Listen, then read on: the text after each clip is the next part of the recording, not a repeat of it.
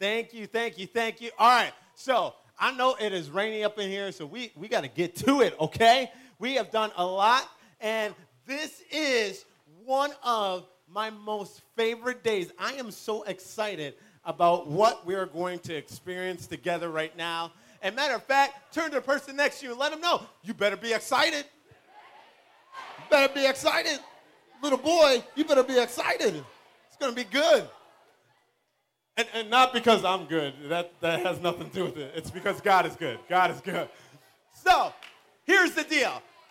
We have talked about a lot. And the whole reason why we talked about the things we did this week, the whole reason why we talked about not letting shame get the best of you, the whole reason why we talked about you belonging, the whole reason why we talked about you having a purpose yesterday was because of today. Because today, we are not just making sure you don't give up, but now it's time to turn our focus somewhere else. It is time to talk about what hope really is. Anybody know what hope really is? What is hope? Yep. Girl, you're going to have to speak into the mic. I can't understand you. When you wish for something. When you wish for something. Okay, that's kind of. You're on the right track. Let me give you guys a quote. I'll give you a quote. A guy by the name of Desmond Tutu. He says this, and you know, since it's raining hard, you know the Lord's about to show up. Just all of a sudden, we're going to be praying, and then lightning's going to come down. We all going to be dead, but that's okay. We'll be with Jesus. See, I told you. The Lord knows. He knows. I've never seen so many people be excited to die. They're like, yes, Jesus. Oh, my goodness. I feel like a cult leader right now. All right, let me focus. All right, so this guy by the name of Desmond Tutu, he says this: hope is being able to see that there is light despite all the darkness. All right, let me give you guys some facts right now. Let me give you some facts. Did you guys know in this country they estimate that over 160,000 students call into their schools every day during the school year and say they don't want to go to school that day because they're afraid of the things people are going to say about them. They're afraid of the things people are going to do to them.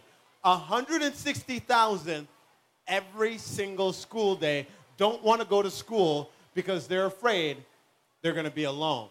Did you guys know that in this country, they estimate that you can buy a person in this country for $90?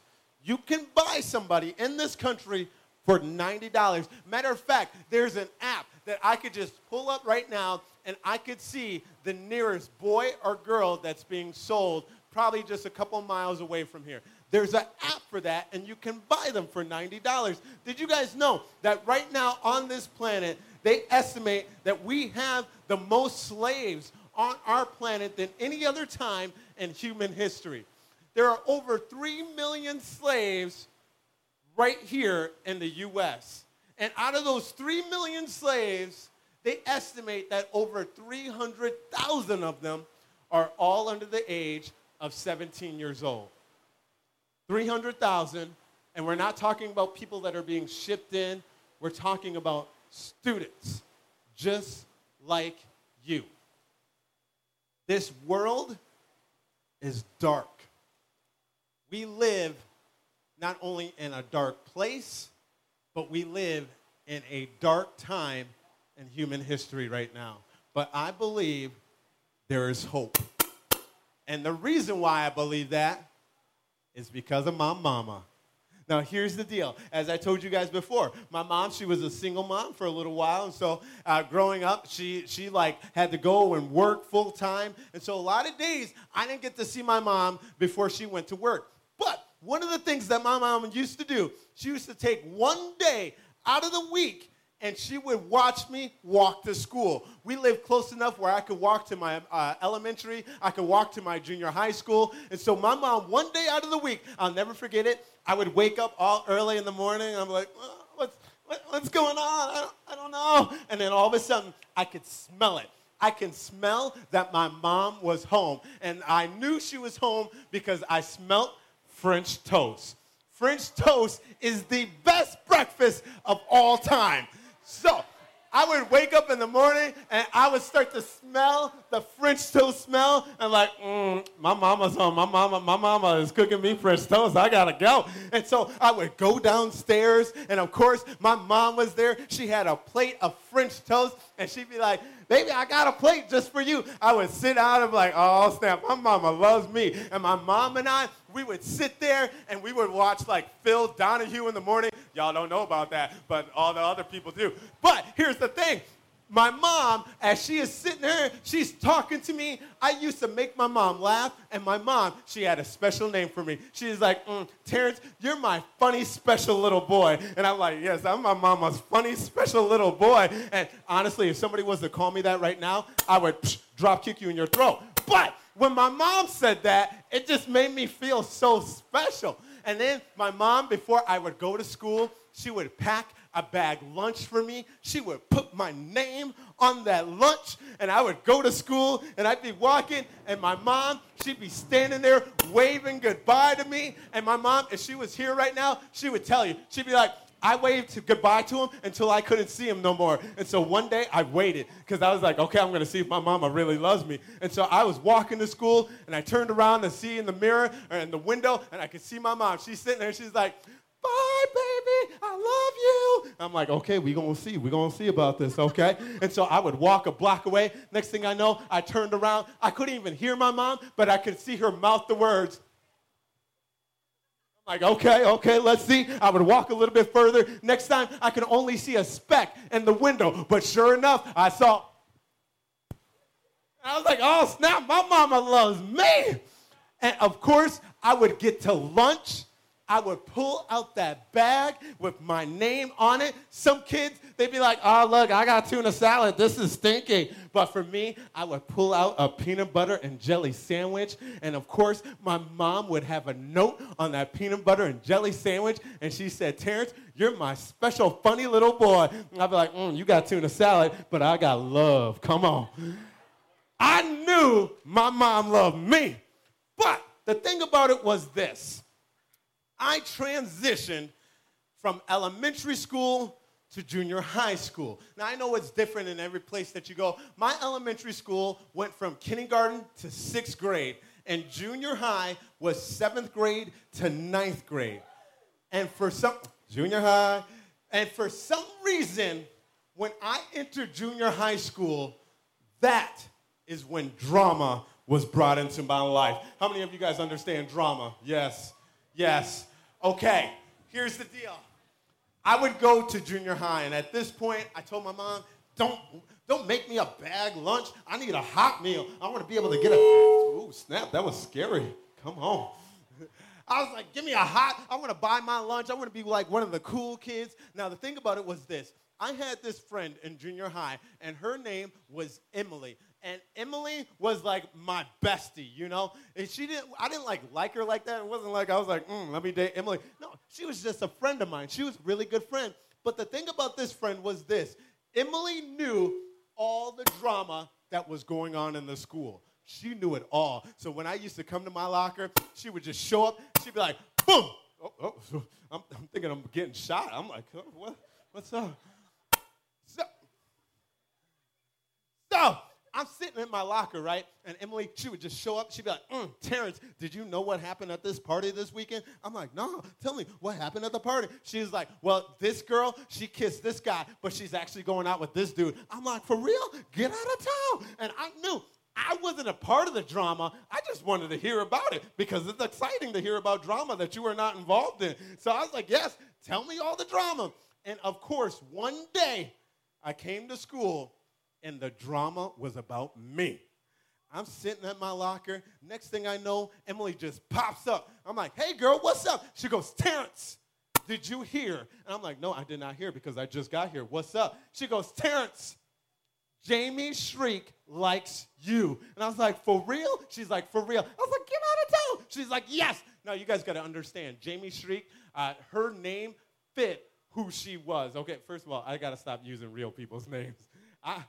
Okay, if anybody knows Jamie Shriek in here, I'm sure she's a nice person right now. But back in the day, She had a voice that, like, every time she talked, it had that, like, hey, my name is Jamie. And it was like, oh, what's wrong with you? And she had, like, crazy hair all the time. She didn't even care about doing her hair. She would just show up to school and be like, I'm here, what's up? And for some reason, Jamie Shriek liked me. And so Emily, she was like, okay, Jamie Shriek's going to ask you out.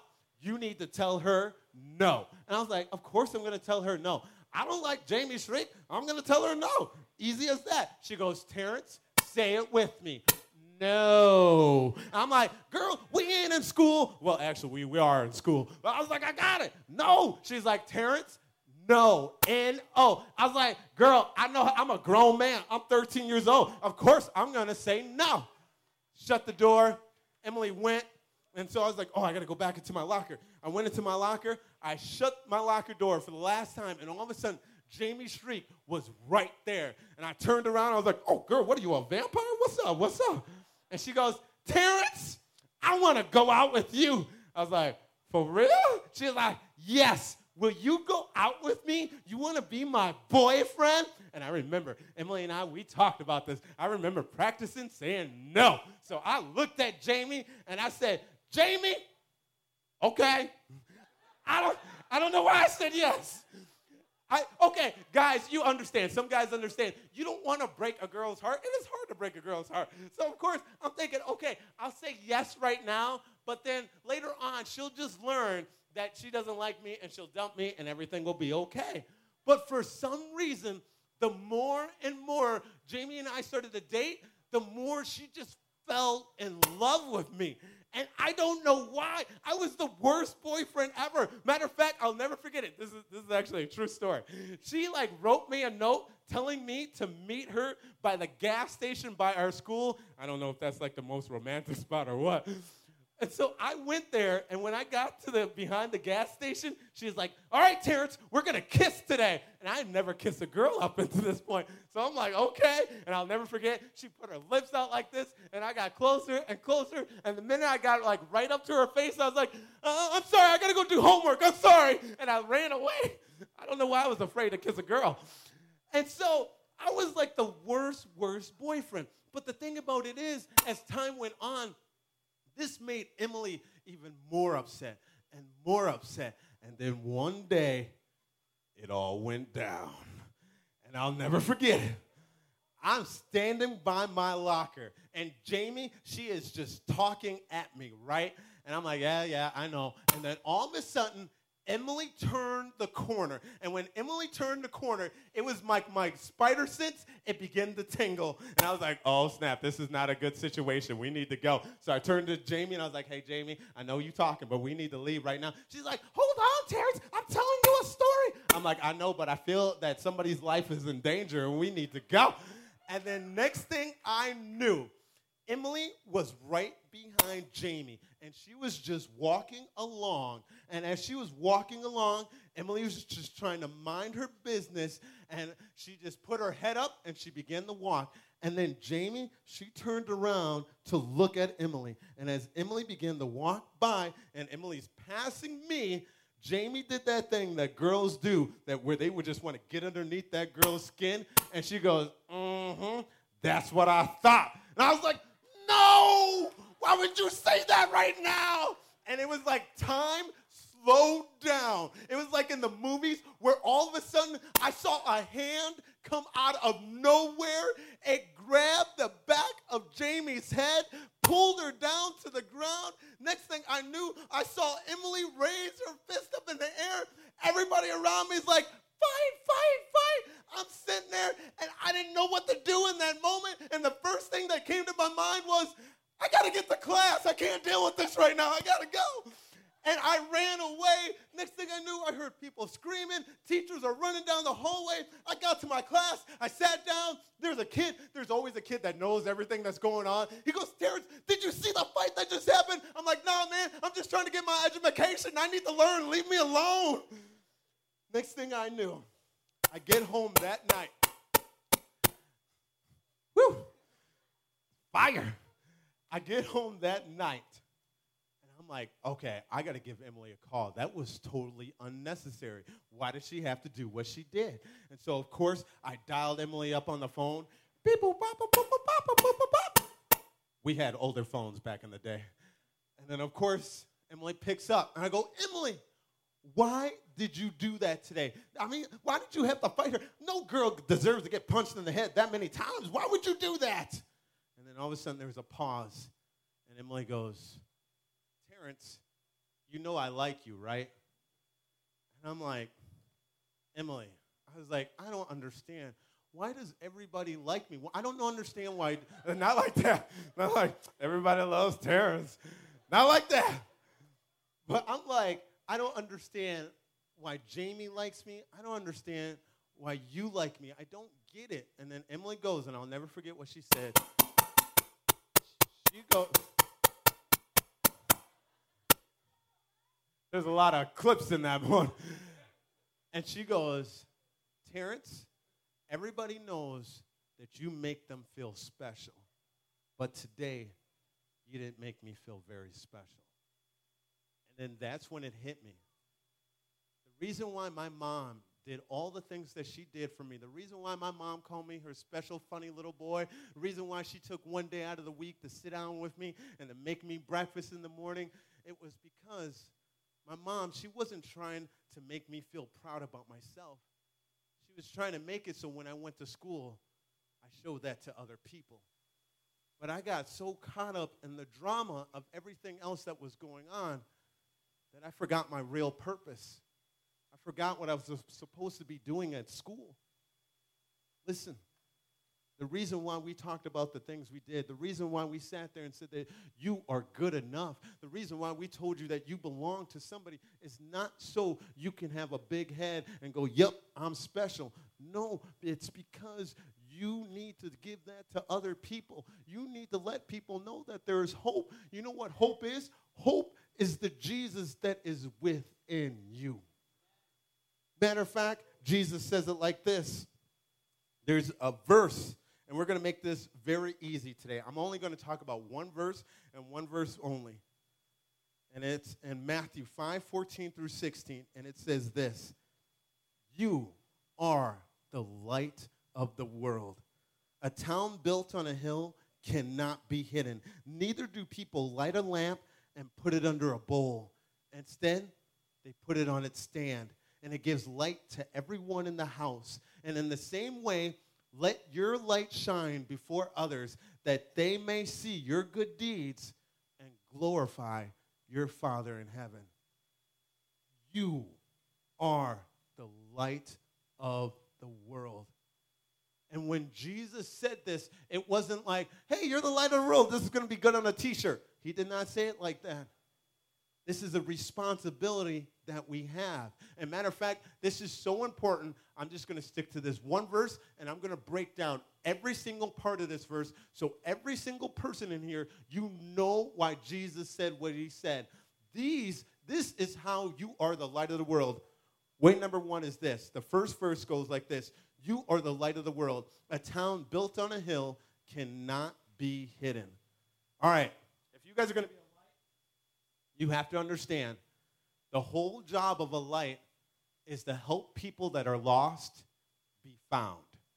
Check this out. The reason why Jesus said, you are the light of the world, a town built on a hill cannot be hidden. See, there's a city called Jerusalem, and Jerusalem is surrounded by desert, okay? And I don't know if anybody's ever been to the desert or not, but the desert is a very, very lonely place because, first of all, there are no trees. There's nothing to block all the elements. So if it's raining in the desert, which it rarely does, but if it rains in the desert, that means you can't find protection from anything that's coming towards you. But also the crazy thing about the desert is at night, it gets really, really cold and really, really dark. So if you are lost in the desert, this is an easy way that bandits can come, sneak up on you, take all your stuff, and leave you out in the desert. And a lot of times people died in the desert. And during that time, anytime people got lost and they didn't know where to go, they would tell them to look towards the lights of Jerusalem.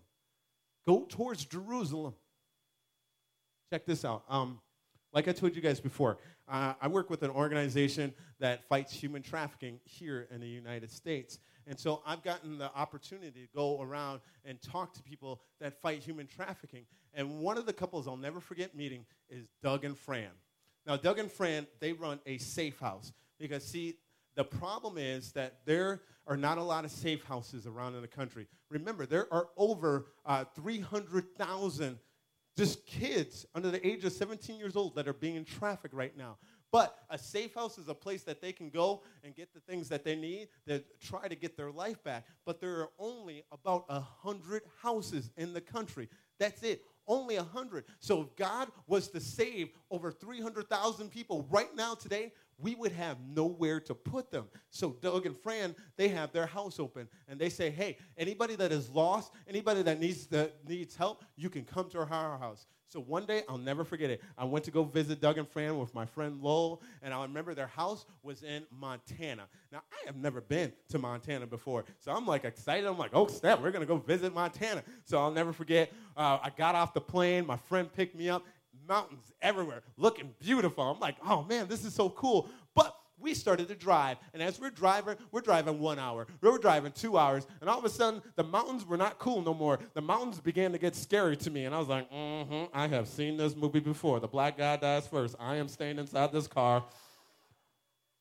All of a sudden, we turned the corner of this mountain, and all of a sudden, out of nowhere, it's just like a whole house. It's like a ranch. There are horses running around. There's like a shed. There's a big house. And so we drive over to this place. And next thing I know, this dude comes walking out. And this is Doug. The thing that you need to know about Doug is this. Doug was like an ex-biker gang member. And I don't mean like, oh, yeah, he's part of the cool, nice biker gang people. No, this dude used to deal meth. This dude is like 6'5", and he has the old school white goatee, and he's got the old school flat top. And most of the time, anytime I see somebody with a flat top, I'm like, hey, you like to party. But when I see an old white guy with a flat top, I'm like, ooh, you like to kill people. All right, all right.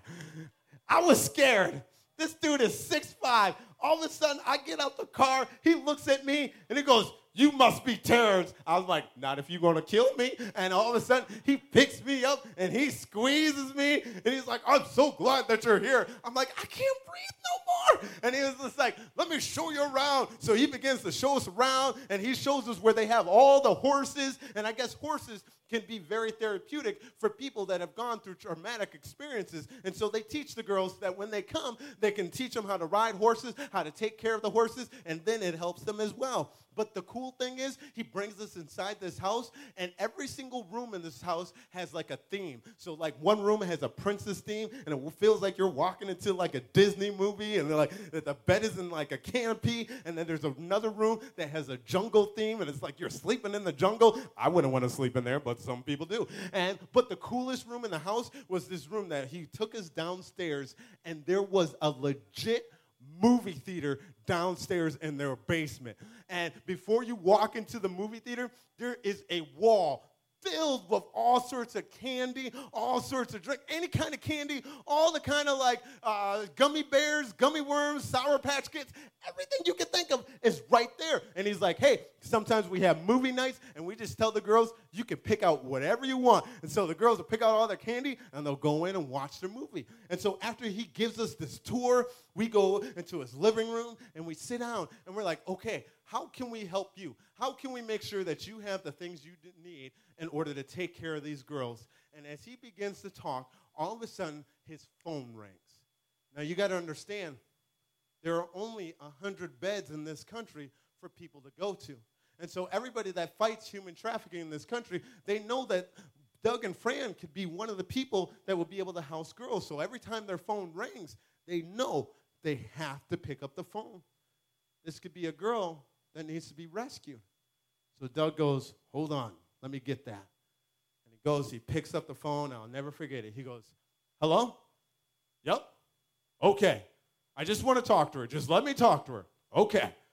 He waits for a little bit, and all of a sudden, he changes. He goes, hey, how are you?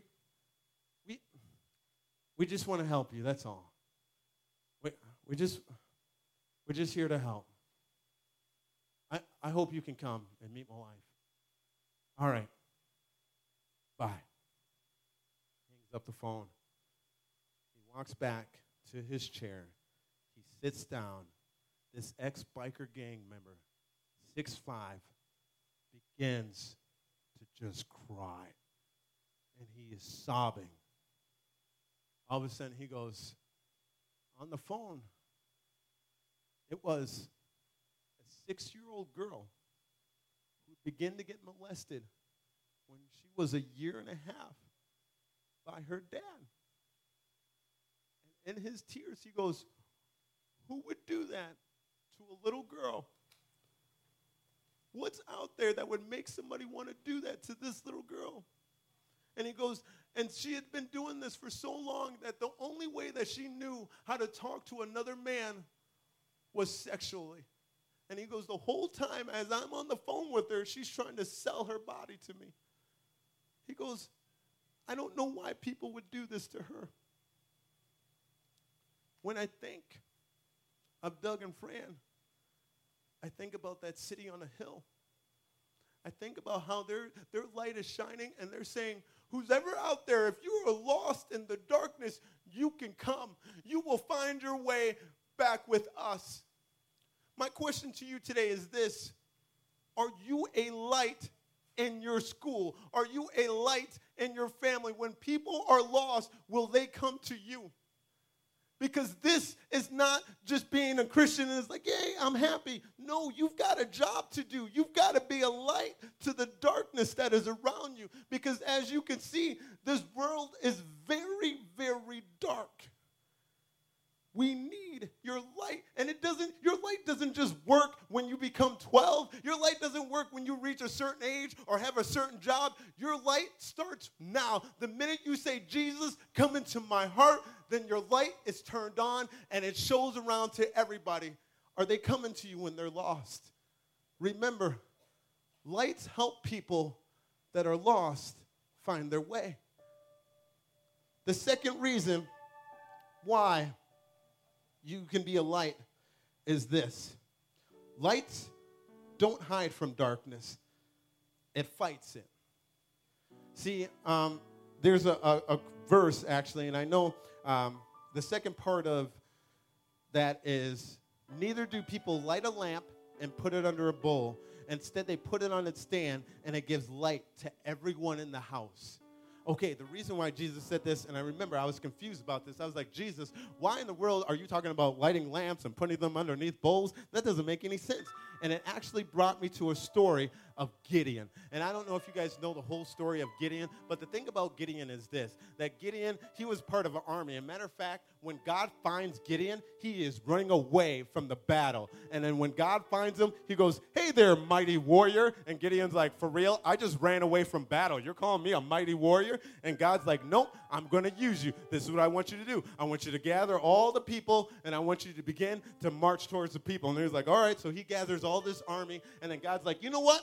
You've got way too many people. And Gideon's like, for real? He's like, for real. You know what? Matter of fact, since I don't like dogs, everybody that drinks water like a dog, you got to let them go home. And, of course, God doesn't like dogs. I'm just kidding. I'm sure God likes, I just don't like dogs. So, literally, all the people that are drinking water like dogs, Gideon sends them home. And then all of a sudden, God's like, you know what? You still got too many people to fight this battle with. Gideon's like, for real? You guys got to understand, they're going to fight this major, major battle, and God's telling him, you've got too many people to fight with. So, of course, he gets rid of almost half his army. All of a sudden, he's left with a fraction of the people that he had with him. And God goes, now you're ready to go fight that battle. So God gives him the plan. He goes, what you're going to do, you're going to surround their city. You're going to take some torches. You're going to light them. You're going to put them underneath a bowl. And when it's time, I want you to break that bowl and to yell for the glory of God. So they do that. They break the bowls, the torches light. And as a matter of fact, all the people in the city, they get so scared by this that they start fighting each other. And they're just like, oh my gosh, what's going on? And they start attacking one another. And then all of a sudden, the whole battle is won. And they didn't even have to pick up their own swords. Why is this story important? Why did Jesus tell his people this about a lamp underneath the bowl? It's simple. Because it's not about you. God used Gideon in that way because he wanted to show him, I don't care how much power you think you have. I can use whatever you have, and I can make victory happen. You don't have to be the person that knows all the Bible verses. You don't have to be the person that's been a Christian for years on end, and now you can start telling people about Jesus. No, whatever you have, whatever you are bringing to it, God, the funny thing is, he doesn't want to use things that are pretty and perfect. He wants to use things that are broken. He wants to use things that say, I can't do this without God. And God goes, yup, you're right. You can't do it without me. Matter of fact, I know you came up, and we'll continue with the music. I like the music, but I still got a little bit to go, so it's all right. We're going to do this, though. Reason why this is important to me is this. It was a couple of years ago. I was in Nebraska. I was doing a camp in Nebraska, and for some reason, why is every single camp in the woods? I'm like, shoot, y'all are trying to scare a black man. So I'm like doing this camp. It's the last night of the camp. I'm saying goodbye to all the kids, and then all of a sudden, this little boy comes up to me, and he goes, he's about 12 years old, and he goes, Pastor Terrence, can I talk to you? And I'm like, sure, man, what's up? And he goes, can I talk to you in private? And I'm like, okay. And so he begins to go outside, and I follow him, and he begins to go a little bit in the woods. And I'm like, hey, little boy, you come back here. Let me tell you something. I am a grown man. You are a little boy. I'm not going to follow you in the woods. We're going to stay right here. What's up? He looks at me, and he goes, Terrence, do you have an older brother? And the minute he said that to me, I began to cry.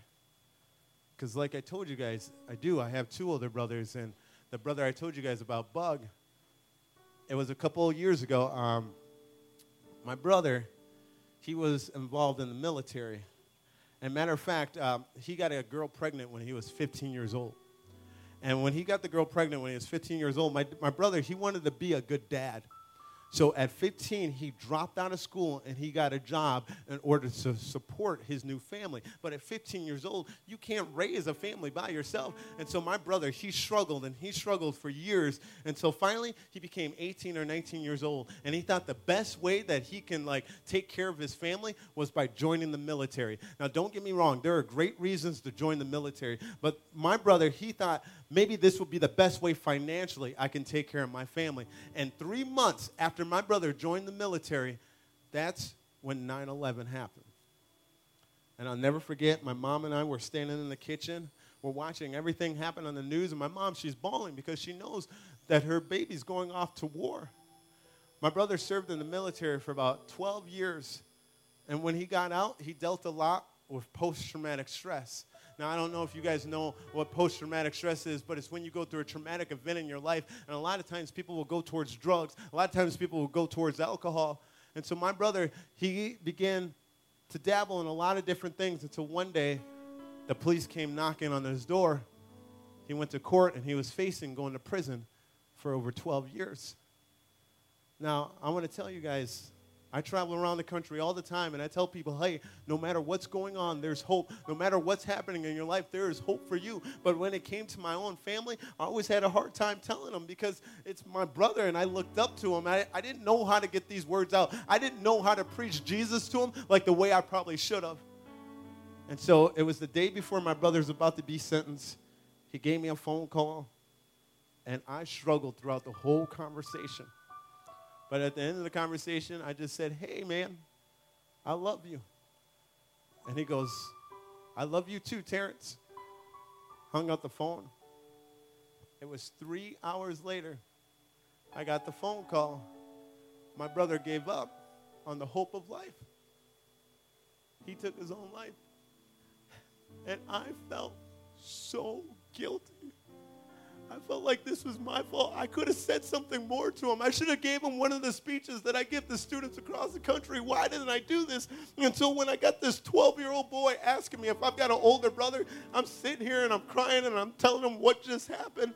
And then all of a sudden this kid, he looks at me and he goes, Terrence, I have an older brother too, and he's 21 years old, and he drinks and he's addicted to meth. I don't know what to do. So I got down on my knees, I looked this kid in his eyes, and I go, as soon as you get home, you tell your brother you love him. As soon as you get home, you tell your brother about Jesus. He goes, I will, Terrence. I will. That was on a Thursday night. Monday morning, I get a Facebook message from that same kid, and he goes, Terrence, I just had to tell you, I had the hardest conversation of my life with my brother this weekend, but I told him everything that you told me to tell him. I told him how much I loved him. I told him how much there was a plan for him. I told him about the love of Jesus, and he goes, my brother sobbed throughout the whole conversation, and as soon as I got done, my brother looked at me and said, I didn't know somebody loved me like that. And in that moment, he goes, my brother gave his life to Jesus. And he goes, that night, I got to go with my brother to go to a treatment center to turn himself in so he wouldn't do it again. Students, you have power. If you have the love of Jesus in you, it doesn't matter how old you are, you can make a difference. You can help somebody see that hope and realize they need Jesus too. You don't need to be a professional speaker. You don't need to have to go around and travel. All you need to do is look towards the people next to you and go, I could share Jesus to that person, and it will make a difference. Doesn't matter how old you are. Remember, God uses the broken. God uses the ones that go, I can't do this without you. And he goes, I know. That's why I'm here. Last is, if you want to be a light, you got to remember, lights are always warm, and people like warm things. The last part of that verse says this. In the same way, let your light shine before others, that they may see your good deeds and glorify your Father in heaven. All right. This reason why, what I think about when I read that verse, it was a couple years ago, and actually the guy you guys met, Ben Comer, he was actually there when this happened. We are going to the school, and we're doing assemblies about human trafficking. And usually for the human trafficking assembly, they'll bring out a survivor that survived human trafficking, and they'll talk to the kids. And so my plane was the first one to get there, so I was the first person to arrive at the school. And so I was like, all right, I guess everybody's going to come. And so I got up there, and I did my part. I'm usually the funny guy, and I tell a funny story, and then I open it up for the more serious stuff to come through. Well, I get done doing my part. They play a video. I walk off the stage, and they go, hey, everybody's plane got stuck, so you've got to finish this. And I go, okay, hold up. We're talking about finishing an assembly about trafficking. I have never been trafficked in my life. How am I going to finish an assembly about trafficking? And they're like, you got to think of something. And this was the first time that God said, you need to tell a story about your dad. I was like, Lord, this is a trafficking assembly. I can't tell a story about my dad. That'd be weird. He goes, no, you need to tell a story about your dad. I'm like, okay. So that's when I first got up there, and I started to talk about the importance of a dad hug. And I gave that same invitation. Hey, I was like, I know this is not usually the place, but if you know you need that dad hug, that mom hug, that friend hug, I want you to come on down, and I want you to get a hug from me. And sure enough, all these kids started to line up to get a hug. And the reason why I remember this story, because it was the first time I turned around, and the first girl that I went to go give a hug to, she put her hand out, and she goes, stop. Before you give me a hug, you have to know what's happened. She goes, when I was about 2-3 years old, my dad began to molest me. She goes, he molested me all the way until I was 12 years old. And the only reason why he stopped was because he got caught, and he's in prison now. And she goes, that was the only kind of love that I ever knew in my life. So as soon as he went to prison, she goes, I started to sell myself on the street to get that same kind of love that my dad gave me. She goes, if you hug me, you will be the first man to ever touch me and not want anything sexually from me. So I took that girl, I gave her the biggest hug that I could, and she cried on my shoulder for like 5 minutes. There were hundreds and hundreds of kids lined up to get a hug, but she sat there and she cried. And as soon as we were done, I turned to her, I go, you want to know what I believe? And she goes, what? I go, I believe that God brought me here for a reason, to let you know that your Father in heaven loves you. And I'm sorry for what has happened, but God wants to do something different with you today. And if you want, you can make God your Father right now. Do you want that? And she goes, yes, I do. And right there and there, I prayed with her to receive Jesus in her heart. But the cool thing about it was 6 months later, I get a Facebook message from this girl. And she goes, Terrence, I want to tell you that day changed my life. She goes, as soon as I got done with school that day, I found the closest church to my house, and I am there every single chance I can get. She goes, Terrence, I stopped selling myself on the street because now I realize that my real love comes from my Father in heaven. Thank you for letting me know how much God loves me. Lights are warm. Everybody likes things are warm. You don't have to argue for God. God's a big God. He can fight his own battles. But what you can do for God, you can love other people. You can let them know that whenever they need a hug, I could be that person to give a hug. You don't need to be a dad to give a dad hug. You can always give people a hug to let them know, hey, no matter what, I care about you. You are not alone. So today, as we close, I'm going to invite the worship band back up. I'm going to invite each and every one of you to be that light that you were meant to be. We talked this week about all these things, not so you can feel proud about yourself, but so you can go and give it to other people. Because remember, you are the light of the world. A town built on a hill cannot be hidden. Neither do people light a lamp and put it under a bowl. Instead, they put it on its stand, and it gives light to everyone in the house. In the same way, let your light shine before others that they may see your good deeds and glorify your Father in heaven. Here's the deal. Today is the last day of camp. But this is what I'm going to ask you guys to do. I want everybody to stand up. And matter of fact, I want you guys to come here. Everybody come here. Come here. Get close. I know it's muddy. You're on a campground. You should expect this.